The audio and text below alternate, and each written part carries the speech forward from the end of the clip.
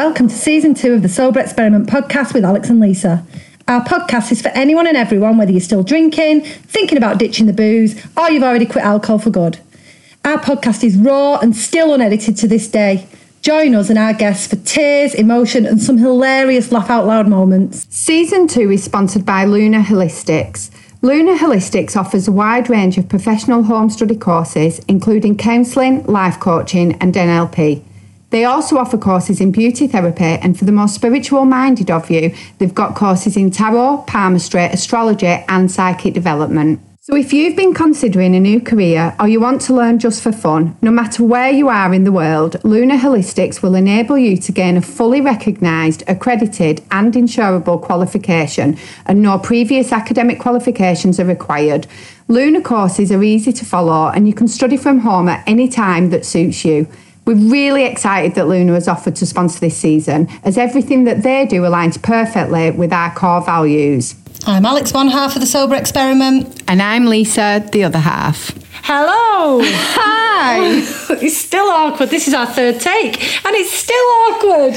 Oh. We always laugh when we say hello, because we've been actually sat together for the last hour interviewing Mark Adderley. We have, and what a treat we've got for you today. Yeah, so in today's episode, we talk a lot more about mental health, including depression, which is something we've been wanting to talk about for ages, but we haven't really broached it, have we, properly? I think it's so difficult when we talk about anything mental health. There's such a huge stigma around it, and then when we talk about it, it's like, I don't ever feel qualified enough to have these conversations, but really it's just how we're feeling. So you don't have to be qualified to feel bad.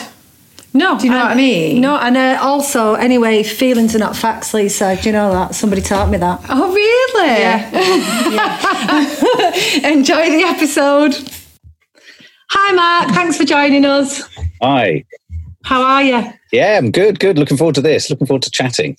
We've been really excited about this one, haven't we? Yeah, we loved you on the sober session, so it's really, we're dead excited that you've taken more time for us. Oh, absolutely. So fellow soberers. I don't know, what do we call ourselves? Fellow sobers? Soberites. Soberites. I know, I want a name that's like a good band name. Do you know what I mean? The Soberites. Yeah, that's pretty cool. That is cool. I want to be in that band. Yeah. I think I'm in it too somewhere. I don't know where. We had one of our members saying the other day that she's, how far is she now?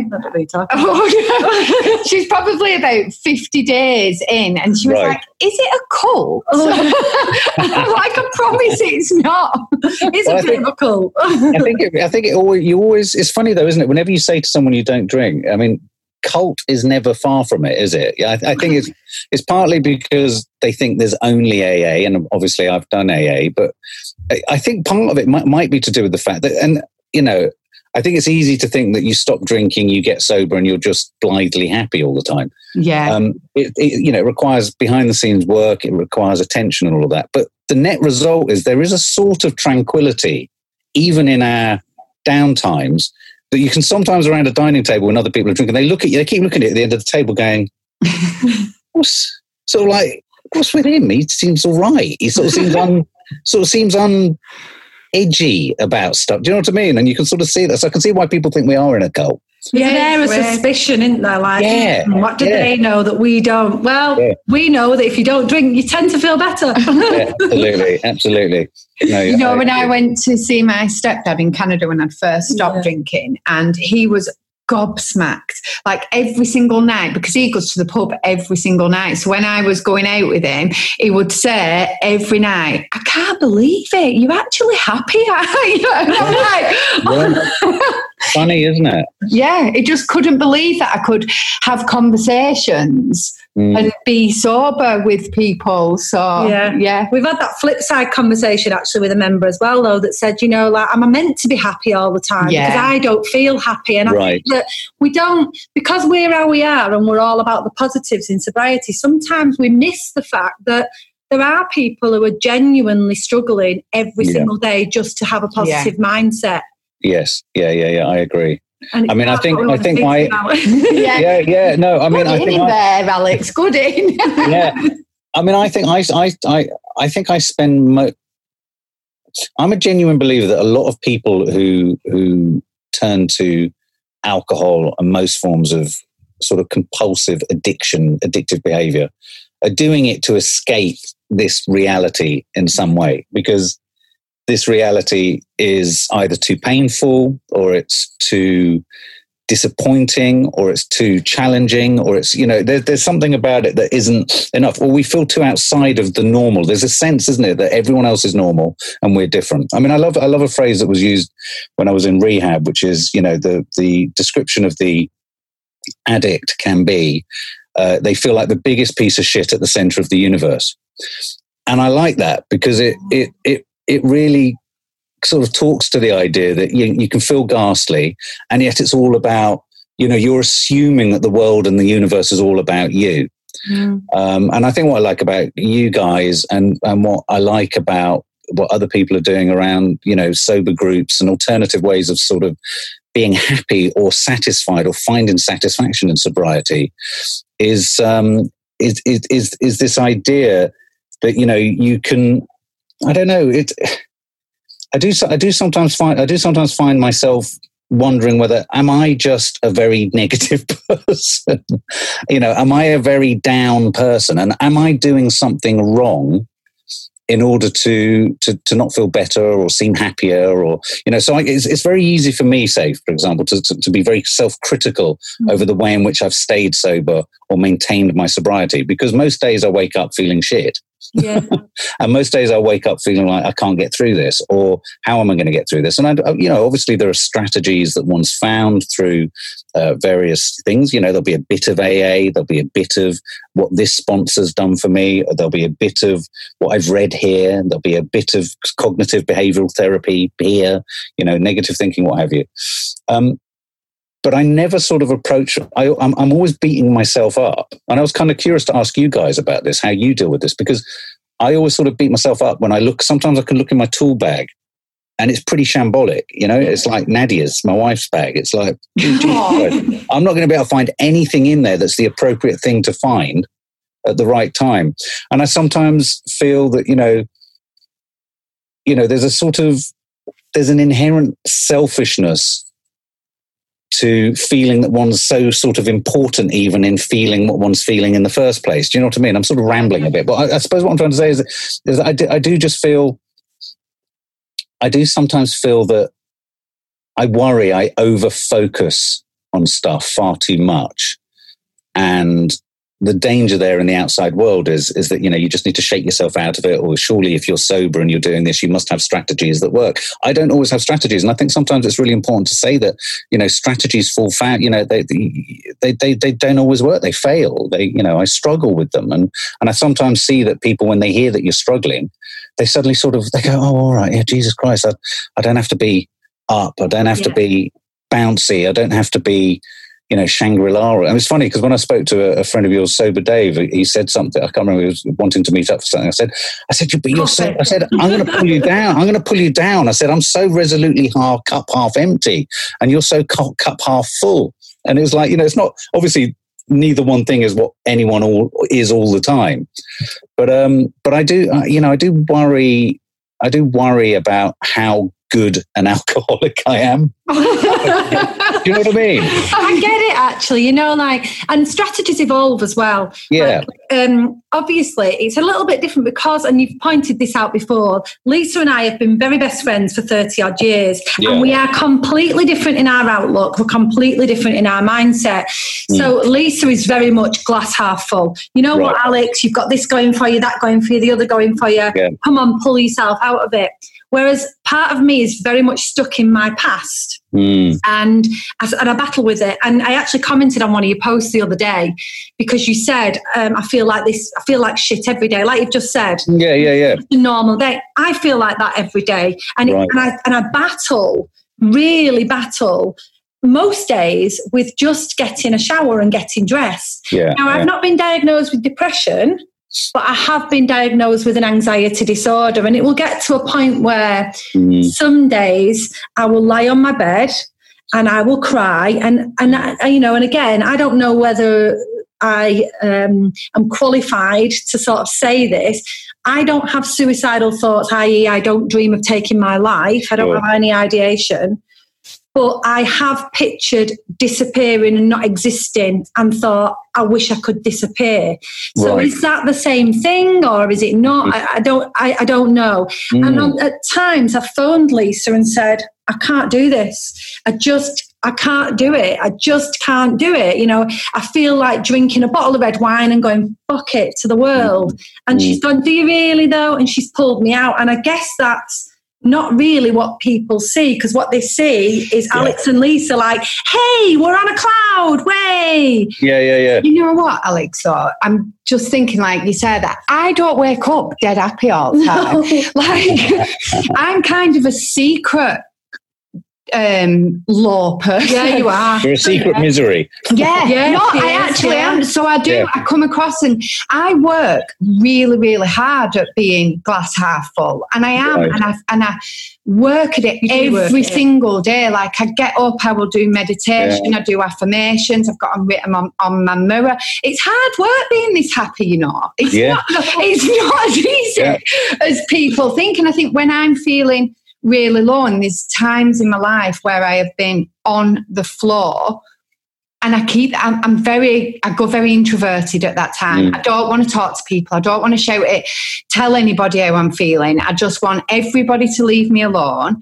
And I kind of everybody, isn't it? Everybody. I don't want to speak to anybody. I'm just like, and you know, I'll get to be like, I'm like, Alex, I just don't want to speak to you. She said, don't phone me. Don't. Really? And yeah, I mean, there's been times where I've phoned her and I can tell she's been crying and I can tell she's been down. Yeah. And she's just gone, please, can you not phone me? I'll phone you in a day or two. I will come out of this. They're not very often, but they're very dark. Yeah, they are. And I think through my life, that is something. We talk, like Alex said, about anxiety a lot on this podcast and resonates with so many people, but we don't actually talk about depression very much. And I think for me, it's been, you know, in my teens, after I had my first child, I took antidepressants. And then again about 10 years later, I'd say.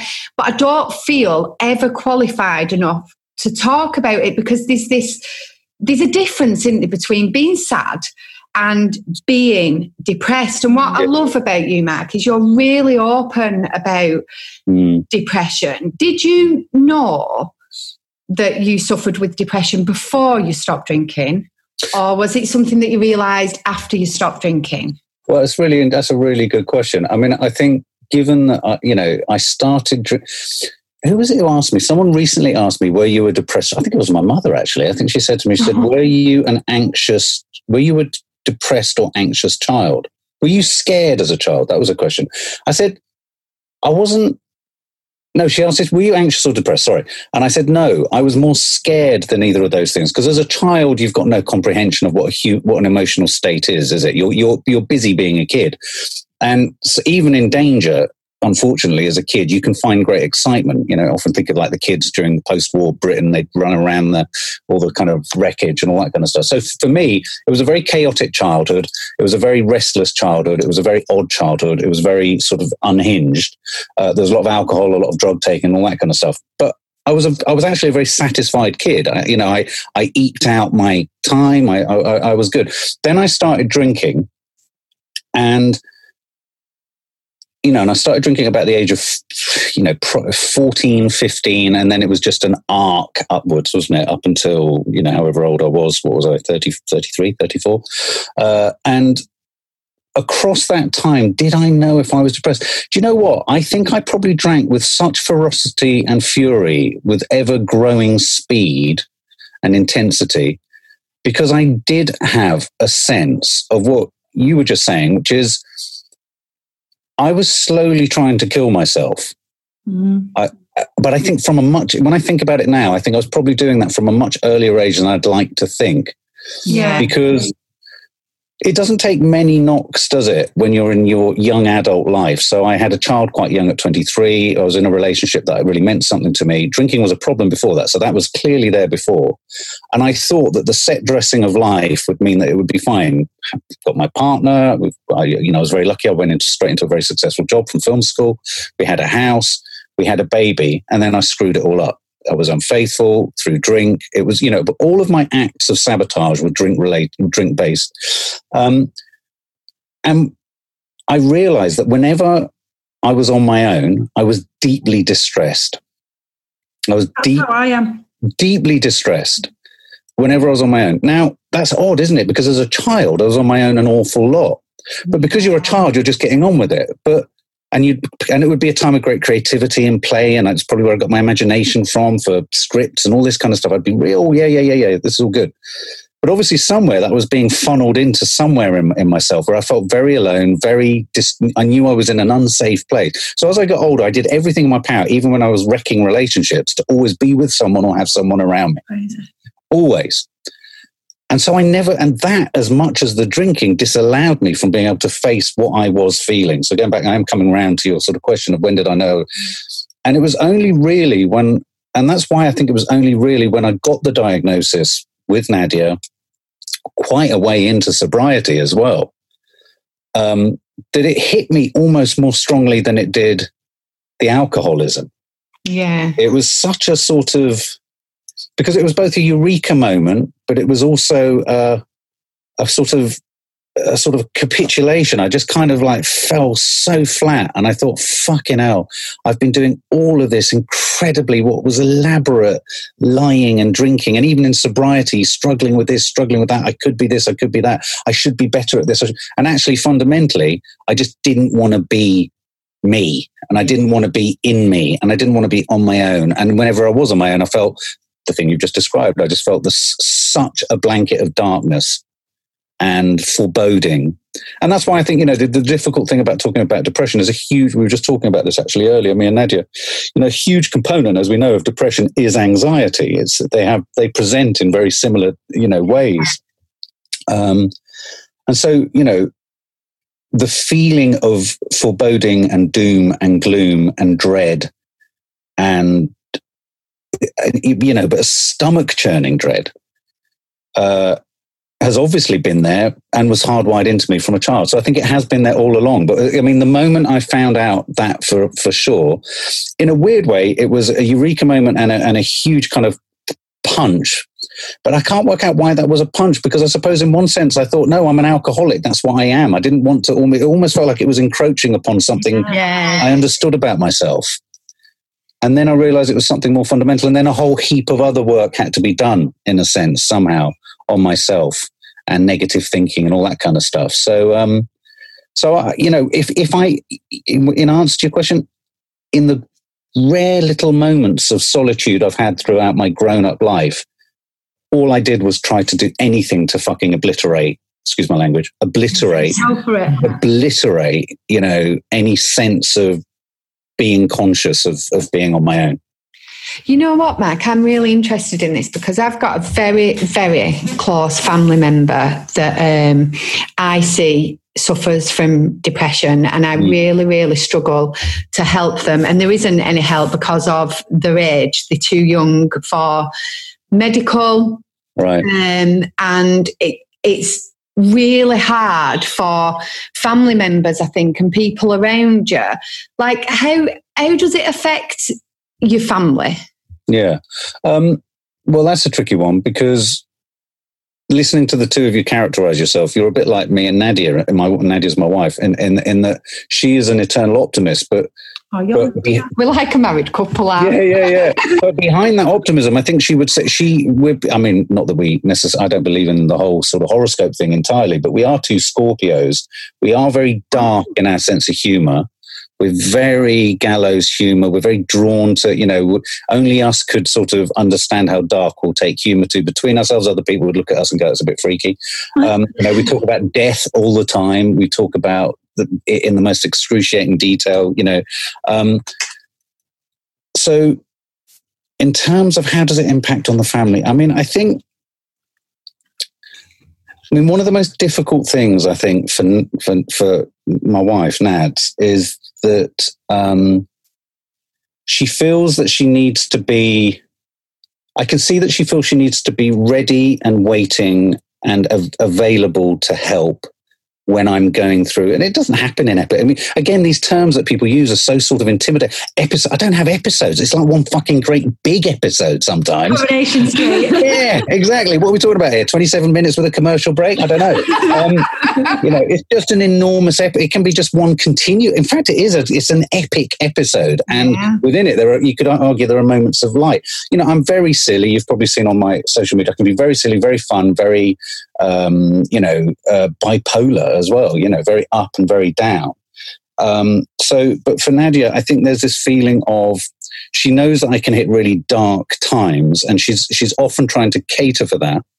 But I also know what's really difficult for her is that sometimes where we rub up against each other badly is where I feel she's only understanding me in terms of my depression.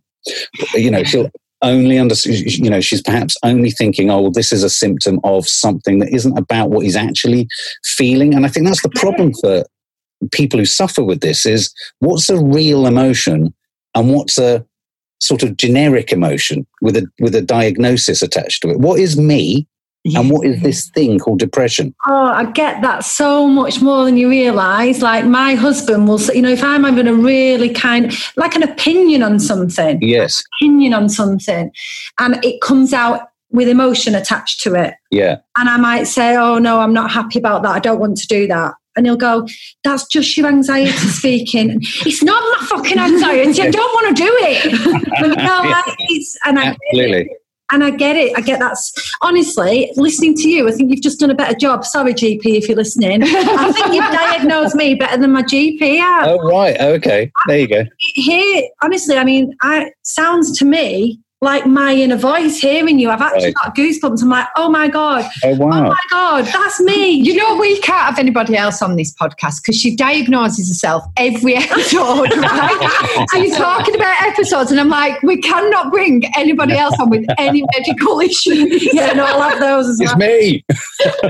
But honestly, in all seriousness, when I'm hearing you speak about those like light moments, and I have lots of happy days. I have lots of really positive outlooks and, lots of ambition and things like that. But when I'm down, and the same with Lisa, like she was saying, it's very hard for me to swim and crawl my way out of that place. And I heavily rely on other people. I hate being alone. I've never been alone. I've gone in and out of relationships my entire adult life that are not suitable just because they've liked me more than I've liked them. Sure, yeah, same. And that's given me a purpose and made me feel needed and wanted. Yeah. They've always ended in disaster because they've not been real. Yeah. I struggle with attaching myself emotionally to my children, even though I absolutely adore them, because I don't have any kind of experience of being nurtured in that way, so I don't know how to do it. So it's very, there's a lot of differences between our stories, but I'm like, I can get it. I get it. The truth of that experience, I think, you're right. I think she, so we've said it's one big epic episode of kind of, and I do sort of use those sort of terms. I just feel like, but when I have those, for example, it was about 2 weeks ago, I can have a particular day, and there's such strange days when you are so, it's, like you say, it's the classic, it's the Stephen Fry-esque thing, isn't it? That you can't get up, and you hear those phrases, and it might not be that I can always get up, and I will always make sure I do my say workout for my mentals and all that. I do all the physical stuff, but it's such a darkness. It's like being dead. It's like I imagine being, the living dead. It's like you are walking with zero compassion, emotion. And yet at the same time, and it exudes from you. So, going to the extended family, my two youngest girls who live with us, Maddie and Kiki, they know within a nanosecond, without even walking into a room, what my headspace is. And I feel a huge burden of, responsibility, obviously, for that, because, it's not like I don't ever sit there I will always use comedy to get myself out of it, but they know when it's fake comedy. They know when it's like just reaching for something to try and distract them from what I'm really feeling. And I think the most difficult thing as a parent and with extended family, when you have things like depression and anxiety, is, when your children start to demonstrate the same feelings, you feel a huge guilty burden of responsibility, like, oh no. I mean, and I don't know if you get this too as an addict, you sort of think when you see your children, grown up children, overindulging. So like Izzy, my eldest is 27, you're like, oh my God, this is me. This is me coming through. And isn't it interesting how we only look at the negative things that are coming through them as us? Yeah, that's true. Do you know what I mean? I do this with my 21-year-old daughter, and I think we spoke about this in the sessions. And I love her to bits, and she's a really good girl. She's so good, but I see that she does what I did. So like if she's sad or angry, or if she's broke up from a boyfriend, she's off out and she'll drink, and she's just me. And it's so like, I don't even know what I'd say to her, because I don't know how I would have helped myself at that time without doing that. Do you know what I mean? That has come with experience and time. And you don't want to kind of stop drinking, it's not going to help you, because that's not going to help them. But on the flip side, she sees that in you. She does see that you don't drink. She does see the way you've changed. And I think that is helping her. Yeah, I think you're absolutely right. And I think in a weird way, the example we set as sober parents is something that they will only ever turn to in later years. It's like, that's my hope with my eldest even. And I mean, okay, so she's 27, but later years than 27, because, if I was to sit there, say with Maddie now, who's going to be 18 this Christmas, and say, drinking is the wrong route, she'd know that was a load of bullshit. I mean, you can't say to an 18-year-old, drinking is not the route to go, because she knows you're bullshitting her. Because it was your way. She knows it was your way. She knows you're a recovering alcoholic. She knows you did it.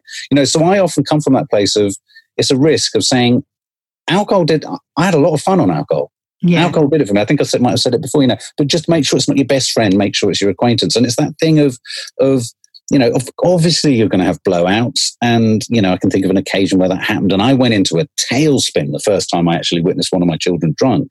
And Nadia had to kind of get me away from I was just like, oh my Christ, this is not part. And of course, how many times have we all done? I know it's so hard. I'm not there yet. Oh yeah, no, but it's so hard because of course you can't sit there and say to them, don't do it, because it's like, well, what do you mean? You did it.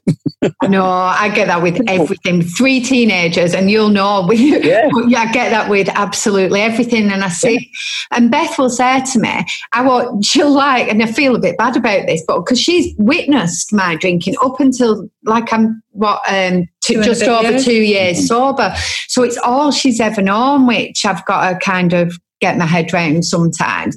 But she will say, I won't do what you did. I won't ever take my children to pubs or... I know, but she doesn't say it in that way. She's like, when I'm a parent and when I'm settled down, I will probably go sober. And she's adamant about it that she's... and it's really... So that's kind of good to see. But this is interesting, actually, Matt, because this is what I wanted to ask you.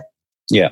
So Nadia still drinks. Yeah. How like I left my husband when I got sober because he was still drinking a lot, and he was an alcoholic, an active alcoholic. Alex's husband kind of stopped with me. Yeah, he stopped with you, but didn't need to. Didn't need to. But he's drank once in a year. Wow. So I'm really interested to know how that kind of works for you both. How do you feel when Nadia drinks? Do you look after her when she's got a hangover? Do you feel a bit more? How does it feel? But there's always smugness when she's got a hangover. The thing is that, Nadia herself has said that, if I hadn't stopped drinking, she knows she would sort of, although she wasn't necessarily, what is the definition of an alcoholic? I think everyone has alcoholic episodes or, periods of it. So I think she genuinely is grateful for the fact that just her alcohol consumption has massively reduced in her life. But she loves a good time. She loves to go out. She loves to have a drink. She loves to party. She's not an extravagant drinker in front of me, but that's not because I've kind of created a problem. It's just never been her thing to come home and like pour a glass of wine in front of the telly or anything like that. So she's very tolerant of me, but I think I'm very tolerant of her. So we have alcohol in the fridge. When we have friends around, I'll always pour the drinks for people. And as far as I'm concerned, I wouldn't even mind if she got drunk. There's been several occasions when she's come home drunk. the difficulty sometimes comes around, sort of entirely making her understand how difficult it is for me wanting to go to social situations with her when I know she can drink to just get through the door, or because everyone's nervous, everyone's a bit shy. Yeah. And I think she gets frustrated. I know she does. She gets frustrated that I'm not more confident or bolder in being able to join her, because she wants to be out with me, not because she actually wants to go and get drunk. She's like, I want to be with you. I like being out with you. I want to have that. And so, I recognize in myself that something I'd like to work hard at is having that sort of self-sustainability of self and worth walking out into these places. But I think it was you guys who said something to me that I keep using a lot, actually, which is perhaps they're just not the right people. And I think it's a really interesting point. And I shared that with Nadia, and she was like, well, yeah, that's a fair point. But, I suppose she's meaning just in those occasions where you always want a partner just to kind of come along and support you. I think I could try harder. I think there's more work I could do. But you know what? We have a very happy balance around current drinking. Like, for instance, today Nadia's got friends coming around. They're all going to be getting, swallowed, as we call it. Brilliant. And yeah, exactly. It's a new verb. And so I know I'll be coming back later when I come back in, and she may be a bit tipsy, but hey, that doesn't really matter. I think the one thing I do miss, though, and I don't know if you feel this, is that even in a healthy relationship, a little bit of alcohol is a nice way to just soften the getting into each other's vibe a bit more, and especially when you're anxious, when you're like me, who's very fucking always self-conscious of everything that's bloody going on. That's why I'm a director. I'm looking at everything as if I've got a camera going at it. Sometimes I can see Nadia wishes I was just a bit more at ease, chilled. And I think that's the thing. If I look at my sobriety and everything, I just wish I could be more at ease. I think generally, the occasion that I'm telling you about, or I told you about a second ago, where my husband had his first drink, it was just the weekend gone, actually. And he's not drank in almost 18 months like I haven't. But this has been a birthday party that's been coming up, and he has said, forever, I will drink on that day. I won't drink after it, but I will drink on that day. And I really struggle with anything being dropped on me. Anything, I'm spontaneous on my own terms, right? Yeah, I'm a bit like that. Yeah. So if I make a split decision, great, let's go along for the ride. But anyone else doesn't, I'm like, no. Mm-hmm. So it's been planned for months, which actually then had the opposite problem. It's also an issue with me where I overthink it and build it up to become this big, awful event. So I spent the last maybe 2 months thinking, he's going to drink. He actually had 5 pints. He was absolutely fine. Right. There was no issue. There was nothing. It was the usual kind of, I enjoyed being with the people. We had some lovely conversations. Got to a point where I went to bed because I couldn't tolerate them spitting at me. But other than that, it was a great night. Yeah. And I think that partly, maybe if they're not your people, you don't go along. But also, if it's not your kind of social event, it's hard. I would never choose to do that. I don't want to do it anymore. I don't want to sit with drinking people because it makes me uncomfortable. Now, I know where that comes from, and it comes from my childhood, because most of the reason that I'm like I am comes from childhood trauma that was surrounded in alcohol. Yeah. So actually, it's just helped me to realise that it's not about my drinking. That's not why I don't want people to drink in front of me. It's about their drinking. Yeah. People drinking makes me feel unrest and frightened. Yeah. Well, a lot of anxiety. But as you're saying that, I'm wondering whether maybe the whole sad history of drinking and alcoholism, like socially, is humans forcing themselves to be with people they don't want to be with. This is what I was nutshell. It is. We're forcing ourselves to to get on, because I've been to sober events now, like loads of them. So I went quite early on in my sobriety, and I was so nervous, Mark. My heart was pounding. It was just such a scary thing to do. And when I got there, I found that we had like a long table, and everybody had to, it was a bit like speed dating, but not. Oh, yeah.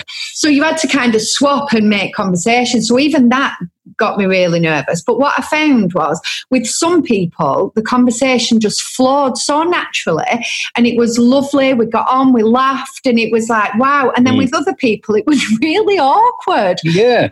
And everybody was sober, and it made me just think, like, you don't like everybody just because they're sober. You're not just going to get on with people. Yeah. Like, some people are arseholes. Some people are lovely. Some people are just not your people. Yeah, some people. It's a very simple thing you said, but it's really stuck with me and it's something I use with my daughters as well, which is, we're not put on this planet to get on with everyone. No. You're not put on this planet to not get on with people, but why just keep insisting on forcing yourself to be with it? I mean, if I think back to, especially working in the media, and I think back to the amount of years I spent in Soho having beyond boring, stupid, self-indulgent, wanky conversations about all sorts of shit, thinking we were the be-all and end-all. I just, what a load of old drivel. And really, I didn't want to be there.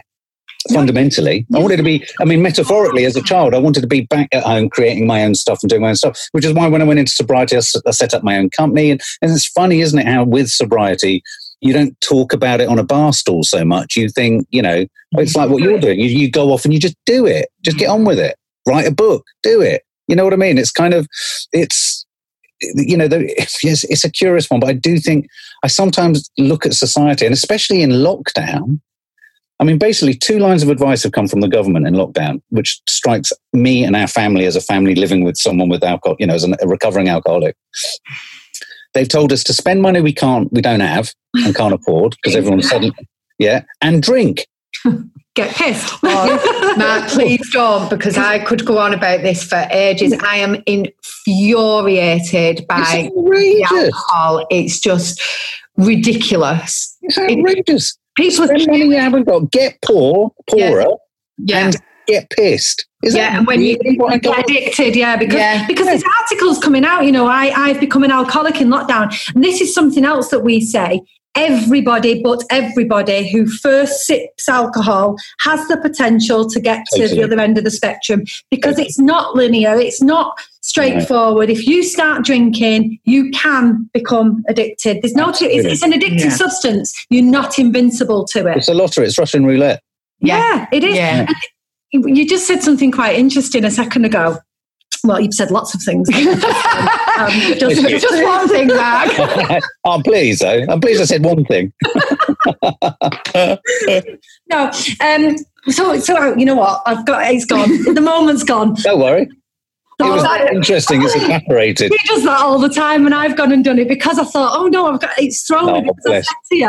Oh, you said one thing interesting. No, she can't remember. I was just thinking that, just going back to the things we were saying about living with mental health and depression and what have you. One of the things I would say that is very challenging for the family of someone who's an addict, depressive, anxiety, all the things that we are, or I am, is that, we do hoover up a lot of the attention, and we do hoover up a lot of the energy. It's why I kind of go to the opposite end of the spectrum in being overbearingly stupid and funny with the kids, is that I want to make life as entertaining as I possibly can for them too, and as kind of unprecious and as silly. But, I recognize that it is a very, it can hoover up a space. But the problem with that is that even if I choose to try and be private with that, however private one tries to be, if you're in a family, you can't be private enough for it not to affect people. Because if, like, say, for example, you simply remove yourself from the house, or you're at work or whatever, they all still know and they're all still feeling it. Do you know what I mean? And it's very hard. It is very, so my heart goes out to, I am blessed, and I think a shout out has to be made for, all the families and partners and children of people struggling with anxiety and depression, because it really gobbles up energy. It gobbles up energy. It's like a black hole sometimes in the family.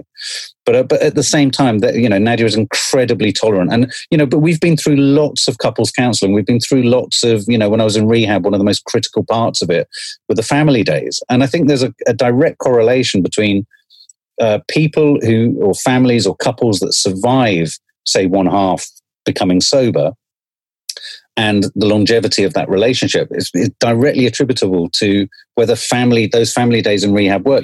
Your family needs to be able to say to you, you were this to me, you were horrible to me, you did, unless they feel they've had that free, safe space to say, you were all these things, though I know that's not all of you, you need to hear it. And I think that's the really important thing as a alkie. That's interesting as well. I think about that with my ex-husband. When he stopped drinking, he couldn't hear that. He did not want to hear. And the children, he was a stepdad to the children, and they wanted to say, you hurt me, you did this, or you said this, and he literally was like, I don't want to hear it, I'm not like that anymore. But that's why your breakdown was complicated, because it's not all about the fact that he didn't manage to abstain from alcohol or whatever. It's about the whole package, isn't it? He didn't come to terms with being. No, it was a wanker sober too. There is that detail. Yeah, absolutely. I was like, it might be all right now. We stopped. Like, no, he's still really selfish. He's still like, and that's so. It's really, but he wasn't ready to hear any of that, and probably to be, being within the spirit of kindness. Even if he is a wanker, that might be because in his own way he either hasn't got the language or the capacity to front it out. If I think about a lot of the men I've known in my life who you just think, for God's sake, just let go and open up and just admit it. It's fear. A lot of it is fear of actually acknowledging your behaviour. And it's a journey. It's a journey as well. So somebody's realisation might happen right at the beginning of sobriety. Somebody else might take years to come to terms with it. I think it's another thing where everybody gets there at their own pace. And some people might never get there. Like, they might always be a wanker. But we do eventually get to a point of self-acceptance. Doing it differently as well, I think. Like, we stopped drinking very differently. Like, I kind of did it focusing on all the positives of sobriety, whereas he did the 12-step program. And I'm not saying this, but there was a huge difference in our beliefs about sobriety, really. So he kind of really wanted to hang on to all the stories and the bad things he did, and he would constantly go over them. And I know it's worked for loads of people, and I know you yourself did 12 steps, didn't you? But for me in particular, it was the being powerless. And because I see myself as so much different than that, I feel more powerful. Right. I've stopped drinking. So I get it, and I get what's behind the powerless. Mm-hmm. But I can't associate with that, because I just feel like it's such a brave, bold, amazing thing to do. Yeah, I mean, I think that's a really important thing. And I think you've probably articulated what I haven't been able to about why I have struggled with AA over the years. I mean, I will always have a fondness for it, because it was really there to help me out of rehab. It was kind of, my analogy with rehab is, it's like microwave recovery. You're put in the microwave, you get to a certain point, and then I landed in AA. I couldn't have walked into AA off the street. I tried, it failed. AA then just allowed me to, and I didn't particularly, although I'm I can be a very social person. I did have sponsors and what have you, but I struggled with it. I struggled with my own crushing social anxiety in there. I just found it really hard to do all of this. And I'd share, but, again, a bit like you, I'd be spontaneous if it's me being spontaneous and me share, but I couldn't do the thing of, you've got to share every week. I said, I can't do that. I'm not in no, this week I'm different. I can't just I'm not spontaneous, Mark, today. I will do it when I'm spontaneous again. Yeah, exactly. And but I do think what you just said is true, because I do think AA works from, in a weird way, a premise of accepting that you're kind of subjugated to this addiction all the time, aren't you? So I remember someone quite close to me saying, I don't want to go to these AA meetings anymore. I don't want to keep being told I've got an illness. Yeah. And even though, yes, of course, on a level like a mental health issue, it's an issue you have. It goes back to this thing I was saying earlier about with how Nadia deals with my depression. That's not all of me. And I don't want that to be all of me. And so I found myself sort of, the last couple of meetings I ended up going to, I'd say to Nad, she said, how was it? And I'd be like, well, it left me I needed a drink. The first thing I wanted to do was just go and drown my sorrows. It was just so, and I do think that, and again, it's not to knock it, because I think it's a really useful call to action for people. Yeah. But I do think it generates a level of, you're right, the powerlessness. How about reviewing that as I've taken control and I've done something very powerful? I think that's quite inspiring. Yeah. You know what, Mac? It's 16. Is it coming up to 16 years for you? It's 16 years this October. Yeah, absolutely. Which is just amazing. But it makes me think, like AA, and you going to AA, say 16 years ago. Yeah. It's never really changed, has it, in that time? No. Has. So maybe it just needs a bit of a revamp. Yeah, a bit of a reset. It needs a reset, and it needs a facelift, and it needs, I mean, I agree. And I think that's why I love what you guys are doing and what, Sober Dave's doing. And, and it's all interrelated. I do think, and Nadia's been saying this for a while, the joy of, was it the joy of the book? The joy of unexpected joy. I mean, it's funny because when that book first came into our lives, Nadia was reading it, and I think she was a guest on Loose Women. I was very sort of standoffish, not in a sort of judgy way, but I was just like, I was threatened by the upbeat positivity of it. Yeah, I get it. And again, I was a little bit anxious about talking to you girls, not because I was thinking I haven't got anything to say and it was lovely talking to you last time, but I was thinking, oh my God, I don't want to be, I can be such a misery. I don't want to be, I'm always sort of, if you ask a question, I go off into this sort of thing of, and then it's a game, and I sort of can sometimes take the joy out of something. I don't think you do. Oh, well, okay. Well, that's encouraging. I genuinely don't think you do. I think you offer a completely different perspective on it, which is massively important, because there are going to be 50% of our audience who don't feel upbeat and positive every single day. And don't feel that life's worth living every single day. And I don't think you do drag it down. I think you offer a different perspective on it. I personally don't find you negative or...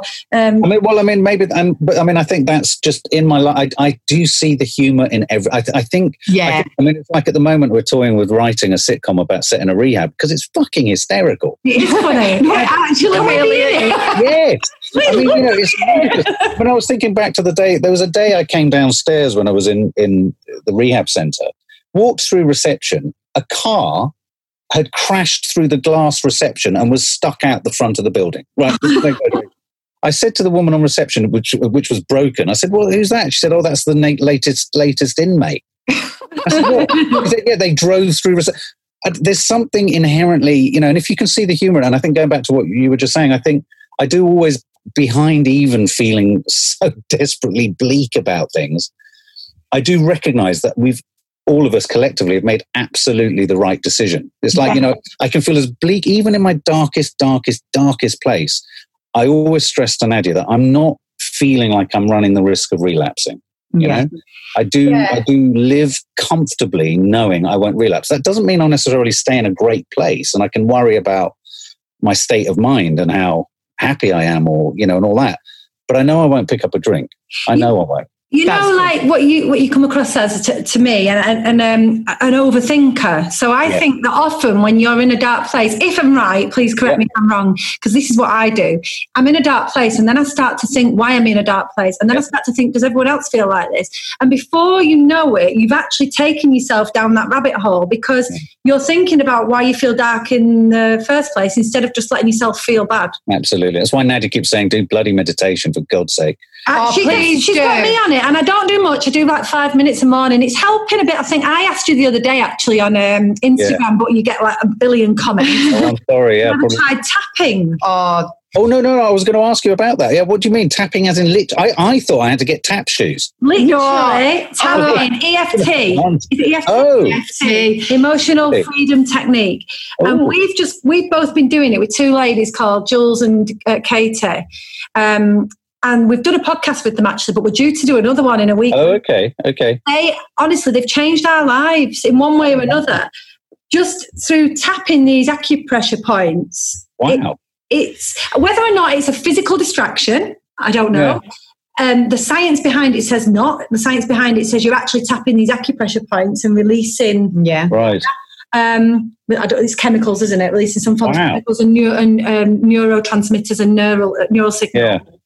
And it does bring your heart rate down and reduce your anxiety. Have a look at that. I will. Okay. Well, I'll look at it. Honestly, like last week I was tapping on not being on my phone during my children's bedtime because I need to be fully present. And I don't know whether it's, like I say, is it just because I've said it out loud and acted on it? Yes. Yeah. My phone hasn't been upstairs with me for over 2 weeks. Wow, that's great. I think it's me, honestly. I've never gone back into my childhood. It's something that I stay away from. I kind of push things down, get on with life. And I do. It's just like the way I am. And I've been tapping and I've gone really far back. Like, there's been some real it's been like it's emotional freedom. Counsel. Yeah, it is. It's counselling sessions for me, but it's helping me. Like you said with your children, I've sat down, I hate watching TV, films. I just... They annoy me. I can't sit still, that's why. I know, and I just want to, I know what's going to happen. Let's just get to the end and move on. It's just the way I am. But my 14-year-old loves it, and she wants nothing more than me to sit down and watch a film with her. And I find it so difficult. I'm like, let's go for a walk. Really. Yeah, she's very similar. So tapping, I actually watched both Hunger Games. The first two Hunger Games. Yeah, I know. Back to back? Yeah, back to back. Wow, that is quite an achievement. Yeah, no, it really, really was. Yeah. It works. Yeah, honestly, we rave about them. That's what I like about your approach, you see. So, something as arbitrary, as tapping, what the hell is tapping? Things like, but I mean, imagine bringing that up in an AA meeting. Everyone would just make it, well, it's like tap to get through this bloody misery fest. But I mean, that's where I got to with it. But I do like the way in which it's about being flexible, isn't it? It's about bringing in new things. And I'm always a naysayer. Like Nadia has been trying so hard to get me into meditation and mindfulness and Zach Bush. I mean, I do my exercise, but I'm very blokey about that. It's like, unless I'm throwing huge weights around with Joe Wicks screaming in my ear, it's like, no, it's not worth it. I need to be breaking my back. Otherwise, but actually you're right. I do gardening as well. And I do find, finding those totally un-rock and roll. That's what I love about us lunatic alkies is like there was a moment a couple of weeks back in lockdown where I was in the garden and I was attending to something. Maddie came in with a friend of hers, a bit of social distancing. That's my 18-year-old, 17-year-old. And her friend said, Jesus, your dad looks like he's the head of a sort of mafia, like with gloves and like a sort of paintbrush painting a rose going, yes, just find what you need in the back gate. It's sort of like finding those things that, once upon a time when you were a drinker, you'd have gone, what? Gardening? Are you having an absolute fucking laugh? Anything, use everything, use anything that's available. True. I gave all my plants a bath the other day, didn't I? Do you know what we've started doing though, speaking of tapping, is if we've got an issue with something or with each other, like before we're having a little chat about the situation with the masks in schools, and Lisa's going, yeah. And we'll be having a conversation about something that might have just created a little bit of not conflict, but difference of opinions. And funny. Right, well, I think this... I've got a feeling though, guys, I might do something quite funny about tapping with my mental marquee alter ego on my Instagram. Do it. I'm going to send you the link to the Jewels because I think you'd find it really interesting. Okay, great. But also do something fun with it as well. Why not? Yeah. No tapping. No, it's great. Really appreciate it, wouldn't they? Love it. Yeah. You've reminded me of what I forgot I was going to say earlier. And I do know what it is. And I do think it's relevant. When you first stop drinking and you do something that you did not believe you could ever think possible, you stop drinking. And do you not think that builds up so much resilience and power within yourself that's why you suddenly become this person that can do new things? Like you were talking before about setting up your own business, doing the gardening, trying new things. Do you think that maybe has something to do with it, the fact that you've achieved the impossible? Yeah, absolutely. I mean, I think it's clarity of thought as well. It's, a really important, again, going back to this idea that you need to use many things to get there. It's like, one of my girls is going through a very sort of low self-esteem point at the moment. And I use this sort of nice little maxim, which is just because your feelings aren't facts and what you're feeling about yourself isn't the truth. Okay, you can all debate what the bloody truth is. But I was just stressing to her that your feelings about yourself are coming from your stinking head and they're not facts. And I think, if I think back to those things, you're right, the things that I'd done, which I talked about doing but hadn't done until I stopped drinking. It's about just, the common theme is about parking those feelings or fears to the side. And I do like those acronyms, fear, false evidence appearing real, when people say they're fine, false information nicely expressed, and it's just, I think it is a case of clearing your head, clearing visibility, and ignoring. I mean, I have to confess, I think most of the biggest decisions I've made, you've homed in on what my major problem is when I've not thought too much about it, actually. If I overthink anything, I can think my way out of doing something. Yeah. And then when I was drinking, that would lead to big drinking sessions because it was such dissatisfaction, wasn't it? It's like, oh, fuck, I've got all this drive, but oh, no, I'm not. And let's put it all into this. Let's just go completely socially nuts. But yeah, I think you're right. I think, stopping drinking does allow you to have clarity of thought, clarity of purpose. You still need to be brave and you still need to overcome those fears. But try and unthink. And my advice to anyone would be just, when they say first drink, was it first drink, second drink, or whatever that phrase is? First drink isn't enough, 2 drinks is too many, or whatever it is. Yeah. My thing is first thought. Try not to have the second thought too often if you're making a new decision. I brought that down. Feelings are not facts. Do you know what my old boss? Be our next quote. It's a good one, isn't it? Yeah. My old boss used to actually say it a little bit differently, and he would say, "Feelings are facts to the people that feel them." In other words, like you kind of create something in your own head as facts. But he used to say it, they're not facts, but they are a fact to you. You've made them real. You've made them real. Exactly. That's one good thing I've gained from my old job, by the way. Oh, this is just what? I think we've covered a lot there. Yeah, we have, haven't we? Bloody hell. Yeah. I've really enjoyed our conversation. Oh, I have too. It's always lovely talking to you. Always lovely. I thought that was I can't wait to put the episode out, which is in a week on Saturday. A week on Saturday. Well, let me know, and I'll get everyone we know to have a listen. But no, I mean, I have to say, I mean, what I love about you guys is that sort of positivity. It's nice to have talked about that because, I think, it's important for people to feel positive. You've made me feel comfortable about feeling negative. But I think you're right. Negative and positive, even as descriptions, don't necessarily do any of it justice, do they? I mean, in both of you can be funny, even though you're feeling as shit as you do. But just I always come away with new ideas and new thoughts, which is so nice. So we do as well, though. It's the same for us because you put things in our heads and I'm thinking, this is interesting. Well, we'll have to do it again. Feelings are not facts. So watch out for that one on our Instagram. Well, we'll have to do it again. And at some point in the future, I mean, things are pretty busy and I know Nads is off to do so. I'll have a chat with Nadia. We should try and get her on as well because I think you never get to hear from, it's really important. I don't like talking on her behalf, but I think, listening to someone talk about what it's like being married to someone in long-term sobriety. I think that would be really interesting because we have listeners from both sides, and I think that would be really good if she'll agree to come on. Yeah, absolutely. Yeah, I'll have a natter with her. Yeah, we'd love that. We really would. Well, I've really enjoyed it. Thank you. And now you've excited all our guests, so she's not going to have a choice. I'm the hors d'oeuvre, and she can be the main meal. Oh, thank you so much. Oh, thank you guys. Thanks very much for your time. We absolutely appreciate it. Oh, lovely. Just send us all the links and everything, yeah? Definitely will do. All right, guys. Lots of love. Bye. Bye.